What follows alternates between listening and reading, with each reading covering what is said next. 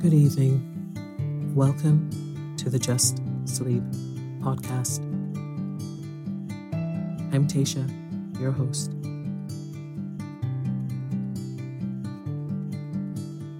Every week, I will read you an old story to help you relax, put the stressful day behind you, and drift off to sleep.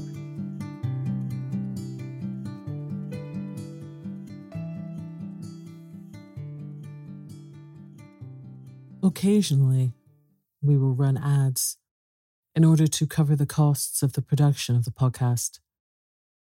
Rest assured, there will be no ads during or after the story. If you prefer an ad-free and intro-free show, you can join Just Sleep Premium.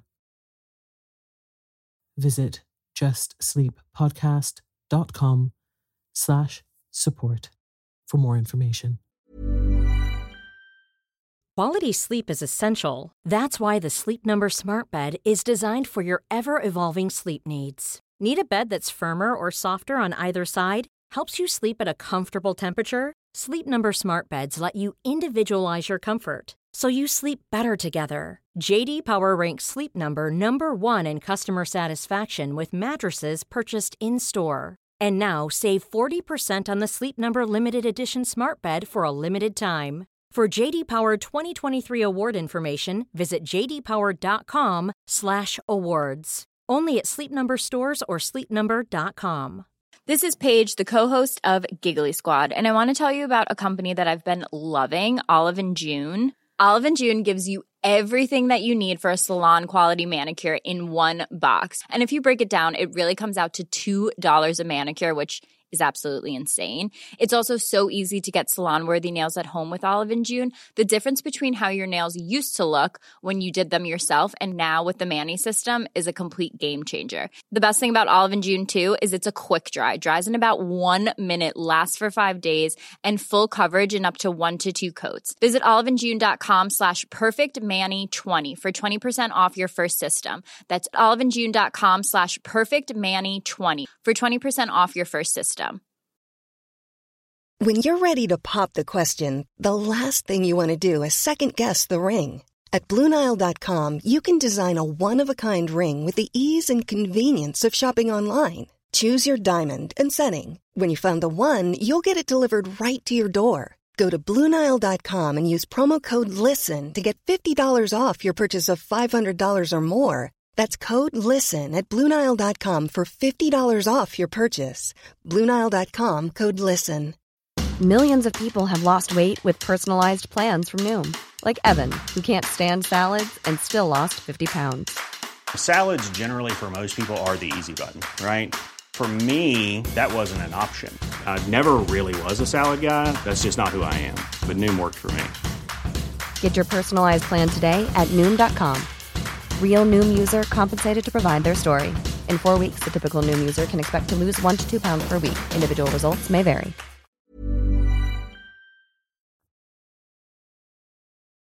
Tonight, I will be continuing the story of The Blue Castle by Lucy Maud Montgomery. So lie down, close your eyes, and let me read you a story. Chapter 4.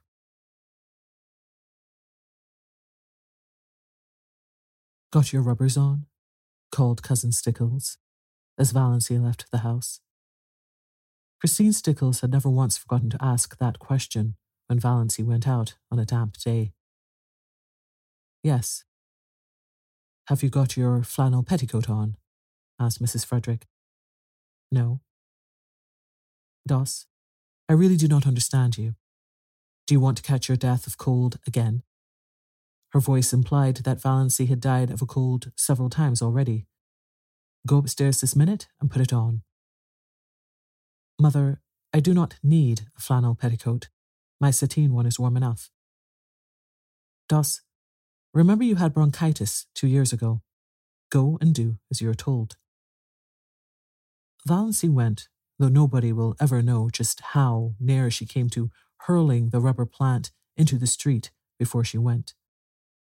She hated that grey flannel petticoat more than any other garment she owned. Olive never had to wear flannel petticoats. Olive wore ruffled silk and sheer lawn and filmy laced flounces. But Olive's father had married money, and Olive never had bronchitis. So there you were.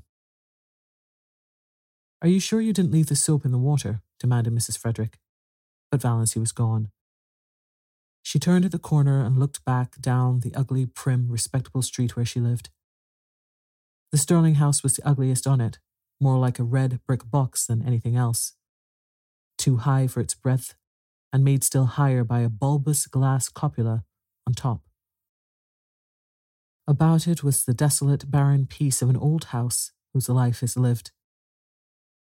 There was a very pretty house, with leaded casements and dubbed gables, just around the corner.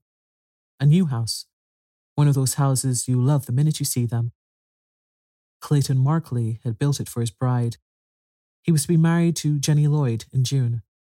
The little house, it was said, was furnished from attic to cellar, in complete readiness for its mistress. I don't envy Jenny the man, thought Valancy sincerely. Clayton Markley was not one of her many ideals, but I do envy her the house. It's such a nice young house.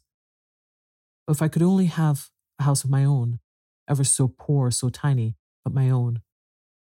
But then, she added bitterly, there's no use in yowling for the moon when you can't even get a tallow candle. In dreamland, nothing would do for Valancy but a castle of pale sapphire.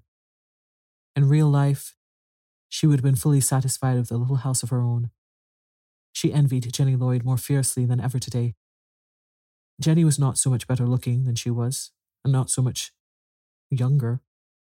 Yet she was to have this delightful house, and the nicest little Wedgwood teacups, Valancy had seen them, an open fireplace and monogrammed linen, hem-stitched tablecloths and china closets. Why did everything come to some girls and nothing to others? It wasn't fair. Valancy was once more seething with rebellion as she walked along, a prim, dowdy little figure in her shabby raincoat and 3-year-old hat, splashed occasionally by the mud of a passing motor with its insulting shrieks. Motors were still rather a novelty in Darewood, though they were common in Port Lawrence, and most of the summer residents up at Muskoka had them. In Darewood, only some of the smart set had them, for even Darewood was divided into sets. There was the smart set, the intellectual set, the old family set, of which the Sterlings were members, the common run, and a few pariahs. Not one of the Sterling clan had as yet condescended to a motor, though Olive was teasing her father to have one. Valancy had never even been in a motor car, but she did not hanker after this. In truth, she felt rather afraid of motor cars, especially at night. They seemed to be too much like big purring beasts that might turn and crush you, or make some terrible savage leap somewhere. On the steep mountain trails around her blue castle, only gaily caparisoned steeds might proudly pace. In real life, Valancy would have been quite contented to drive in a buggy behind a nice horse. She got a buggy drive only when some uncle or cousin remembered to fling her a chance, like a bone to a dog. Chapter 5. Of course, she must buy the tea in Uncle Benjamin's grocery store. To buy it anywhere else was unthinkable. Yet Valancy hated to go to Uncle Benjamin's store on her 29th birthday. There was no hope that he would not remember it. "Why," demanded Uncle Benjamin leeringly as he tied up her tea, "are young ladies like bad grammarians?" Valancy, with her Uncle Benjamin's will in the background of her mind, said meekly, "I don't know. Why?" "Because," chuckled Uncle Benjamin, "they can't decline matrimony." The two Clarks, Joe Hammond and Claude Bertram, chuckled also, and Valancy disliked them a little more than ever. On the first day Claude Bertram had seen her in the store, she had heard him whisper to Joe, "Who is that?" And Joe had said, "Valancy Sterling, one of the Darewood old maids." Curable or incurable? Claude had asked with a snicker, evidently thinking the question very clever. Valancy smarted anew with the sting of that old recollection. 29, Uncle Benjamin was saying. Dear me, Doss, you're dangerously near the second corner, and not even thinking of getting married yet. 29. It seems impossible. Then Uncle Benjamin said an original thing. Uncle Benjamin said, how time does fly. I think it crawls, said Valancy passionately. Passion was so alien to Uncle Benjamin's conception of Valancy that he didn't know what to make of her. To cover up his confusion, he asked another conundrum as he tied up her beans. Cousin Stickles had remembered at the last moment that they must have beans. Beans were cheap and filling. What two ages are apt to prove illusory? Asked Uncle Benjamin, and, not waiting for Valancy to give it up, he added, Mirage and marriage. Mirage is pronounced mirage, said Valancy shortly, picking up her tea and her beans. For the moment, she did not care whether Uncle Benjamin cut her out of his will or not. She walked out of the store while Uncle Benjamin stared after her with his mouth open. Then he shook his head. Poor Doss has taken it hard, he said. Valancy was sorry by the time she reached the next crossing. Why had she lost her patience like that? Uncle Benjamin would be annoyed and would likely tell her mother that Doss had been impertinent to me, and her mother would lecture her for a week. I've held my tongue for 20 years, thought Valancy. Why couldn't I have held it once more? Yes, it was just 20, Valancy reflected, since she had first been twitted with her loverless condition. She remembered the bitter moment perfectly. She was just 9 years old, and she was standing alone on the school playground, while the other little girls of her class were playing a game in which you must be chosen by a boy as his partner before you could play. Nobody had chosen Valancy. Little, pale, black-haired Valancy, with her prim, long-sleeved apron and odd eyes. Oh, said a pretty little girl near to her. I'm so sorry for you. You haven't got a beau. Valancy had said defiantly, as she continued to say for 20 years, I don't want a beau. But this afternoon, Valancy once and for all stopped saying that. I'm going to be honest with myself anyhow, she thought savagely.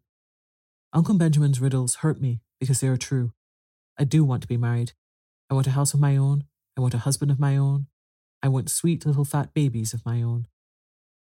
Valancy stopped suddenly aghast at her own recklessness. She felt sure that Reverend Dr. Stalling, who passed her at this moment, read her thoughts and disapproved of them thoroughly. Valancy was afraid of Dr. Stalling, had been afraid of him ever since the Sunday 23 years before, when he had first come to St. Albans. Valancy had been too late for Sunday school that day, and she had gone into the church timidly and sat in their pew.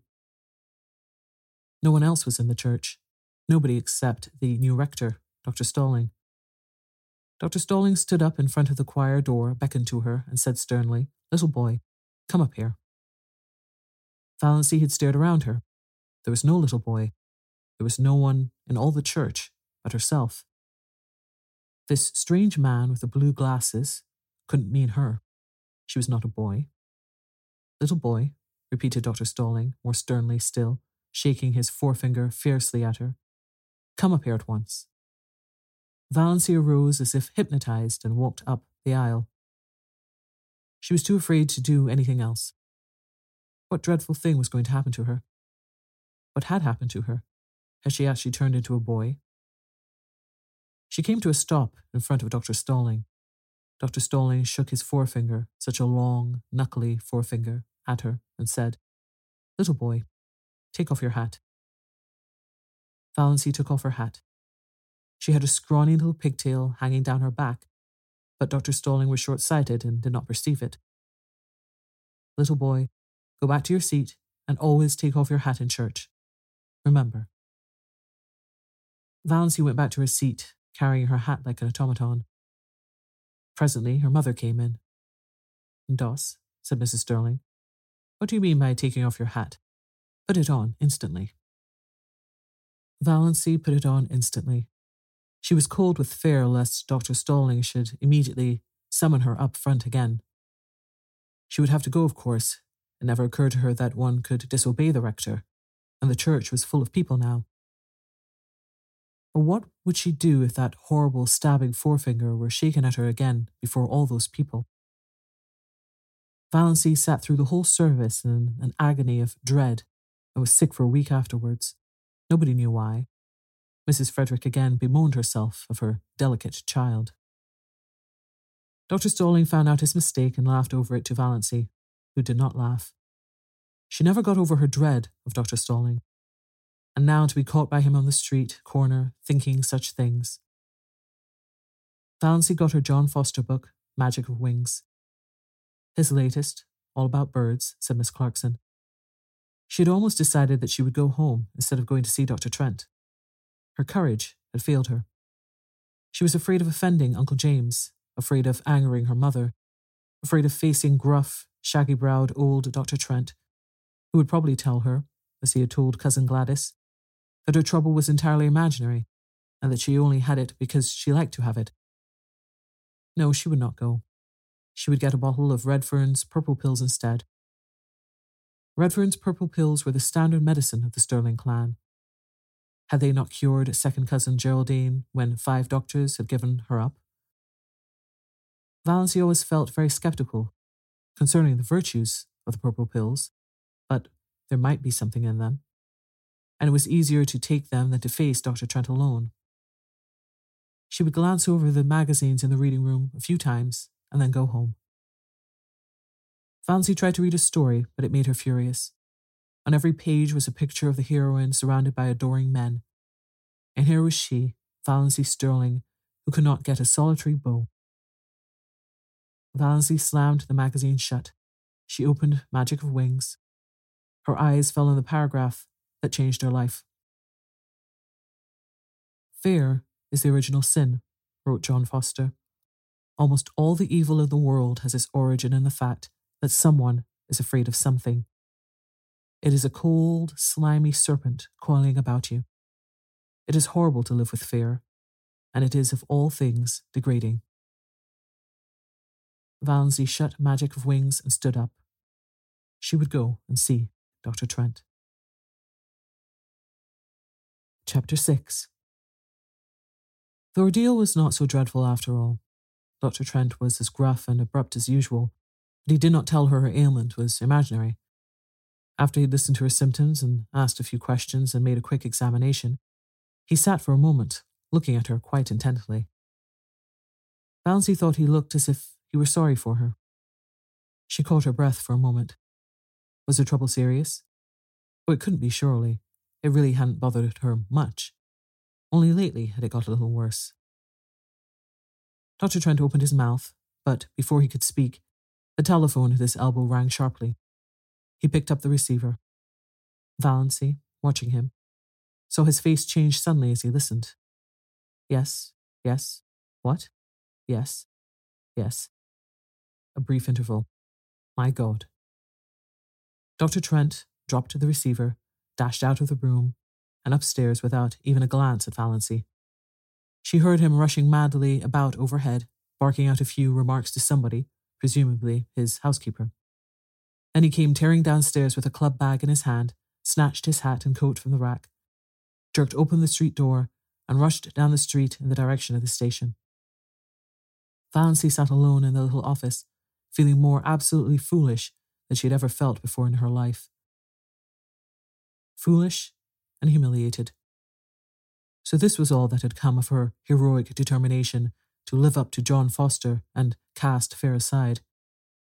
Not only was she a failure as a relative and non-existent as a sweetheart or friend, but she was not even of any importance as a patient. Dr. Trent had forgotten her very presence in his excitement over whatever message had come by the telephone. She had gained nothing by ignoring Uncle James and flying in the face of family tradition. For a moment she was afraid she was going to cry. It was, also, ridiculous. Then she heard Dr. Trent's housekeeper coming down the stairs. Valency rose and went to the office door. The doctor forgot all about me, she said with a twisted smile. Well, that's too bad, said Mrs. Patterson sympathetically. But it wasn't much wonder, poor man. That was a telegram they phoned over from the port. His son has been terribly injured in an auto accident in Montreal.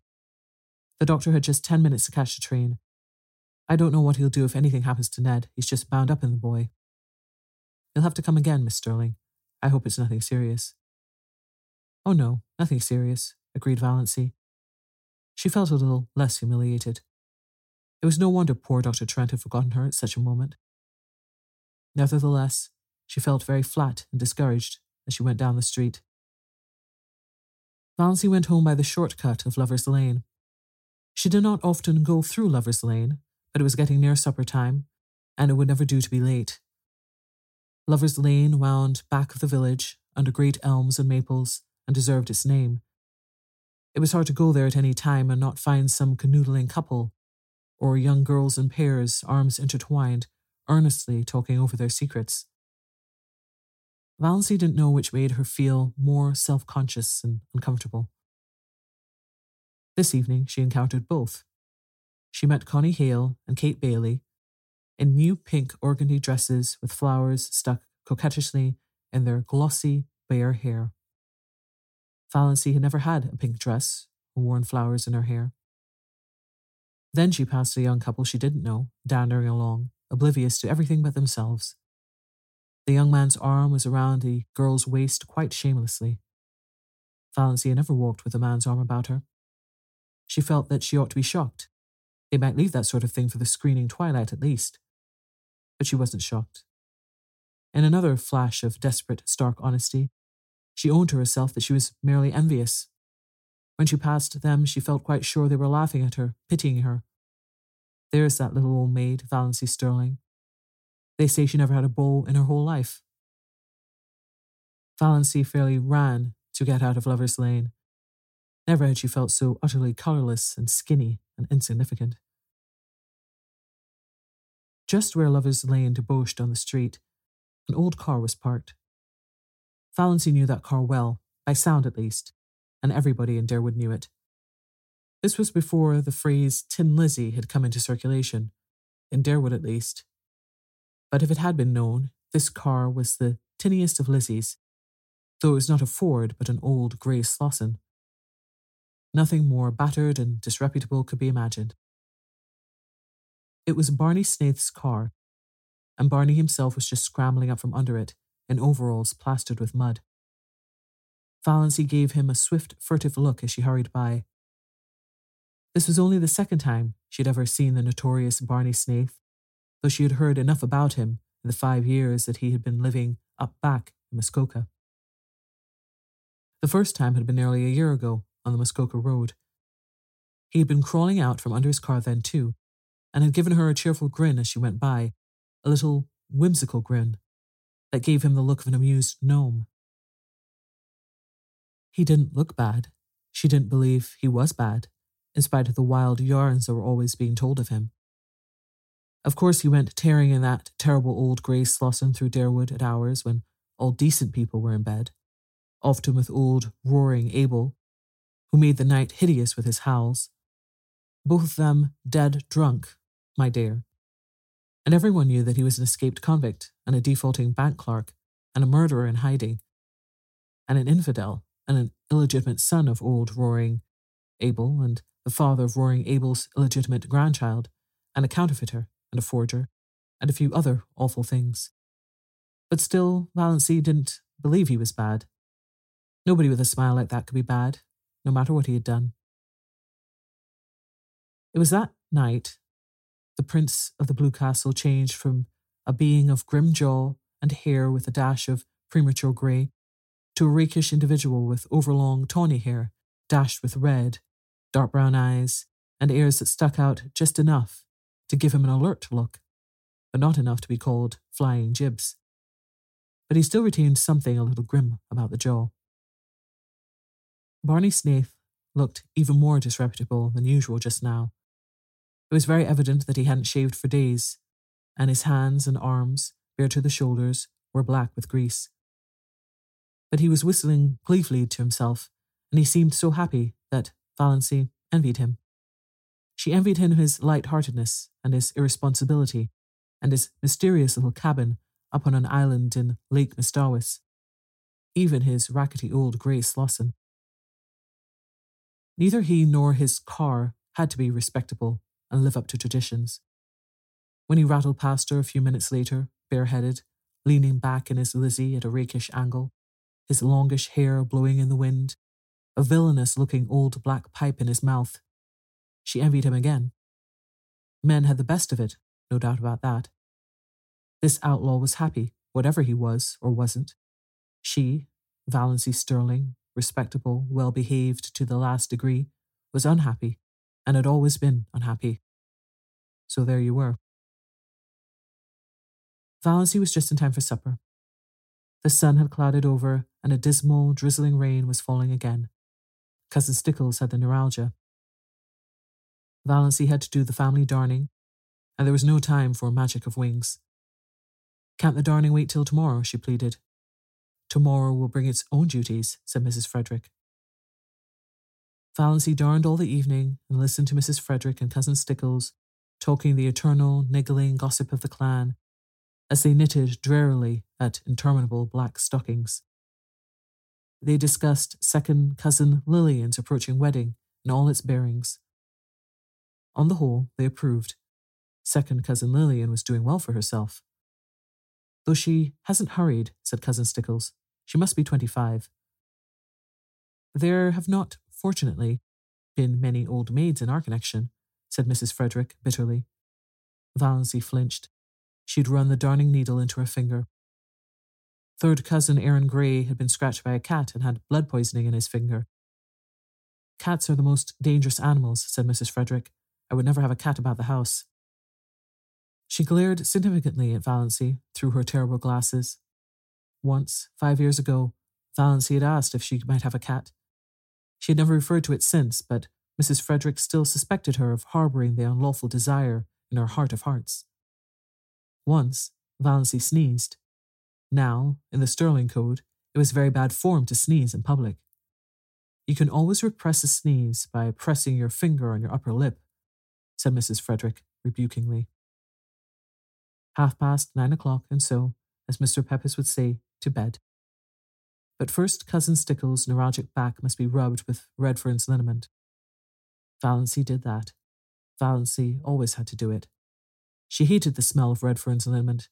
She hated the smug, beaming, portly, bewhiskered, bespectacled picture of Dr. Redfern on the bottle. Her fingers smelled of the horrible stuff after she got into bed, in spite of all the scrubbing she gave them. Valancy's day of destiny had come and gone.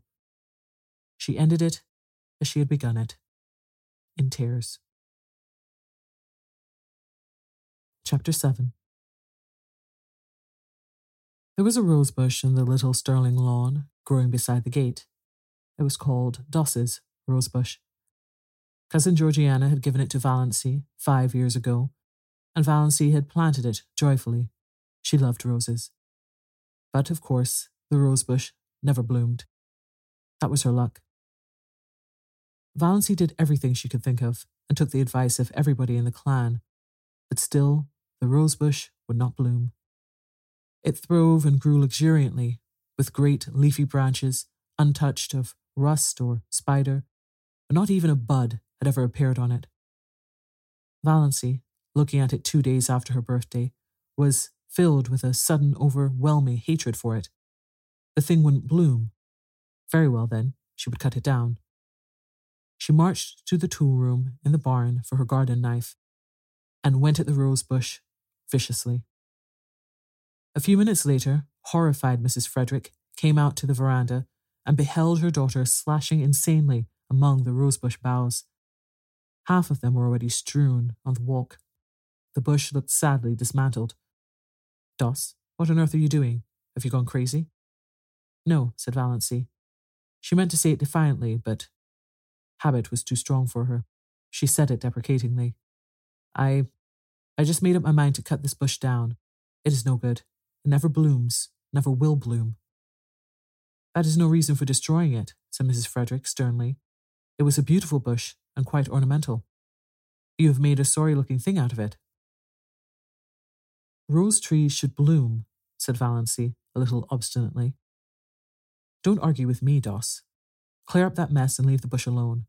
I don't know what Georgiana will say when she sees how you've hacked it to pieces. Really, I'm surprised at you. And to do it without consulting me." "The bush is mine," muttered Valancy. "What's that? What did you say, Doss?" "I only said the bush was mine," repeated Valancy, humbly. Mrs. Frederick turned without a word and marched back into the house. The mischief was done now. Valancy knew she had offended her mother deeply and would not be spoken to or noticed in any way for 2 or 3 days. Cousin Stickles would see to Valancy's bringing up, but Mrs. Frederick would preserve the stony silence of outraged majesty. Valancy sighed and put away her garden knife, hanging it precisely on its precise nail in the tool shop. She cleared away the several branches and swept up the leaves. Her lips twitched as she looked at the straggling bush. It had an odd resemblance to its shaken, scrawny donor, little cousin Georgiana herself. "I certainly have made an awful-looking thing of it," thought Valancy. But she did not feel repentant, only sorry she had offended her mother. Things would be so uncomfortable until she was forgiven. Mrs. Frederick was one of those women who can make their anger felt all over a house. Walls and doors are no protection from it. "You'd better go downtown and get the mail," said Cousin Stickles when Valancy went in. "I can't go. I feel all sort of peaky and piney this spring. I want you to stop at the drugstore and get me a bottle of Redfern's blood bitters. There's nothing like Redfern's bitters for building a body up. Cousin James says the purple pills are the best, but I know better. My poor dear husband took Redfern's bitters right up to the day he died. Don't let them charge you more than 90 cents. I can get it for that at the port. And what have you been saying to your poor mother? Do you ever stop to think, Doss, that you can only have one mother?" "One is enough for me," thought Valancy undutifully as she went uptown. She got Cousin Stickles a bottle of bitters, and then she went to the post office and asked for her mail at the general delivery. Her mother did not have a box. They got too little mail to bother with it. Valancy did not expect any mail except the Christian Times, which was the only paper they took. They hardly got other letters. But Valancy rather liked to stand in the office and watch Mr. Carew, the grey-haired, Santa Clausy old clerk, handing out letters to the lucky people who did get them. He did it with such a detached, impersonal, Jove-like air, as if it did not matter in the least to him what supernal joys or shattering horrors might be in those letters for the people to whom they were addressed. Letters had a fascination for Valancy, perhaps because she so seldom got any. In her blue castle, exciting epistles, bound with silk and sealed with crimson, were always being brought to her by pages in livery of gold and blue. But in her real life, her only letters were occasional perfunctory notes from relatives or an advertising circular. Consequently, she was immensely surprised when Mr. Carew, looking even more Jovian than usual, poked a letter out to her. Yes, it was addressed to her plainly, in a fierce black hand, Miss Valancy Sterling, Elm Street, Deerwood, and the postmark was Montreal. Valancy picked it up with a little quickening of her breath. Montreal. It must be from Dr. Trent. He had remembered her after all. Valancy met Uncle Benjamin coming in as she was going out, and was glad the letter was safely in her bag. "What," said Uncle Benjamin, "is the difference between a donkey and a postage stamp?" "I don't know. What?" answered Valancy dutifully. "One you lick with a stick, and the other you stick with a lick. Ha ha." Uncle Benjamin passed in, tremendously pleased with himself. Cousin Stickles pounced on the Times when Valancy got home, but it did not occur to her to ask if there were any letters. Mrs. Frederick would have asked it, but Mrs. Frederick's lips were, at present, sealed. Valancy was glad of this. If her mother had asked if there were any letters, Valancy would have had to admit there was. Then she would have had to let her mother and Cousin Stickles read the letter, and all would be discovered. Her heart acted strangely on the way upstairs, as she sat down by her window for a few minutes before opening the letter. She felt very guilty and deceitful. She had never before kept a letter secret from her mother. Every letter she had ever written or received had been read by Mrs. Frederick. That had never mattered. Valency had never anything to hide. But this did matter. She could not have anyone see this letter. But her fingers trembled with a conscience of wickedness and unfilial conduct as she opened it, trembled a little too, perhaps with apprehension. She felt quite sure there was nothing seriously wrong with her heart, but one never knew. Dr. Trent's letter was like himself, blunt, abrupt, concise, wasting no words. Dr. Trent never beat about the bush. Dear Miss Sterling. And then a page of black, positive writing. Valency seemed to read it at a glance. She dropped it on her lap, her face ghost white. Dr. Trent told her that she had a very dangerous and fatal form of a heart disease, angina pectoris, evidently complicated with an aneurysm, whatever that was, and in the last stages. He said, without mincing matters, that nothing could be done for her. If she took great care of herself, she might live a year, but she might also die at any moment. Dr. Trent never troubled himself about euphemisms. She must be careful to avoid all excitement and all severe muscular efforts. She must eat and drink moderately. She must never run. She must go upstairs and uphill with great care. Any sudden jolt or shock might be fatal. She was to get the prescription he enclosed filled and carry it with her always, taking a dose whenever her attacks came on. And he was hers truly, H.B. Trent. Valency sat for a long while by her window. Outside was a world drowned in the light of a spring afternoon, skies entrancingly blue, winds perfumed and free, lovely soft blue hazes at the end of a street. Over at the railway station, a group of young girls was waiting for a train. She could hear their laughter as they chattered and joked. The train roared in and roared out again. But none of these things had any reality. Nothing had any reality except the fact that she only had another year to live. When she was tired of sitting at the window, she went over and lay down on her bed, staring at the cracked, discoloured ceiling. The curious numbness that follows on a staggering blow possessed her. She did not feel anything except a boundless surprise and incredulity, behind which was the conviction that Dr. Trent knew his business and that she, Valency Sterling, who had never lived, was about to die. When the gong rang for supper, Valency got up and went downstairs mechanically from force of habit.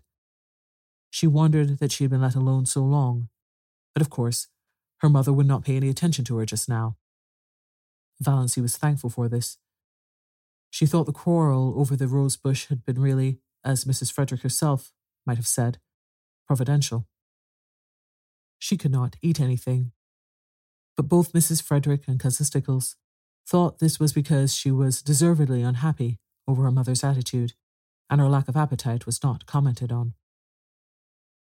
Valency forced herself to swallow a cup of tea, and then sat and watched the others eat, with an odd feeling that years had passed since she had sat with them at the dinner table. She found herself smiling inwardly to think what a commotion she could make if she chose. Let her merely tell them what was in Dr. Trent's letter, and there would be as much fuss made as if, Valency thought bitterly, they really cared two straws about her. Dr. Trent's housekeeper got word from him today, said Cousin Stickles, so suddenly that Valency jumped guiltily. Was there anything in Thought Waves? Mrs. Judd was talking to her uptown. They think his son will recover, but Dr. Trent wrote that if he did, he was going to take him abroad as soon as he was able to travel, and wouldn't be back here for a year at least. That will not matter much to us, said Mrs. Frederick majestically. He's not our doctor. I would not, here she looked or seemed to look accusingly right through Valency, have him to doctor a sick cat. May I go upstairs and lie down? Said Valency faintly. I have a headache. What has given you a headache? Asked Cousin Stickles, since Mrs. Frederick would not. The question has to be asked. Valency could not be allowed to have headaches without interference. You ain't in the habit of having headaches. I hope you're not taking the mumps. Here, try a spoonful of vinegar. Piffle, said Valency rudely, getting up from the table. She did not care just then if she were rude. She had had to be so polite all her life. If it had been possible for Cousin Stickles to turn pale, she would have. As it was not, she turned yellower. "Are you sure you ain't feverish, Doss? You sound like it. You go and get right into bed," said Cousin Stickles, thoroughly alarmed. "And I'll come up and rub your forehead and the back of your neck with Redford's liniment." Valency had reached the door, but she turned. "I won't be rubbed in Redford's liniment," she said. Cousin Stickles stared and gasped. What do you mean?" "I said I won't be rubbed with Redford's liniment," repeated Valency. "Horrid, sticky stuff. And it has the vilest smell of any liniment I ever saw. It's no good. And I want to be left alone, that's all." Valency went out, leaving Cousin Stickles aghast. "She's feverish. She must be feverish," ejaculated Cousin Stickles. Mrs. Frederick went on eating her supper. It did not matter whether Valency was or was not feverish. Valency had been guilty of impertinence to her. Good night.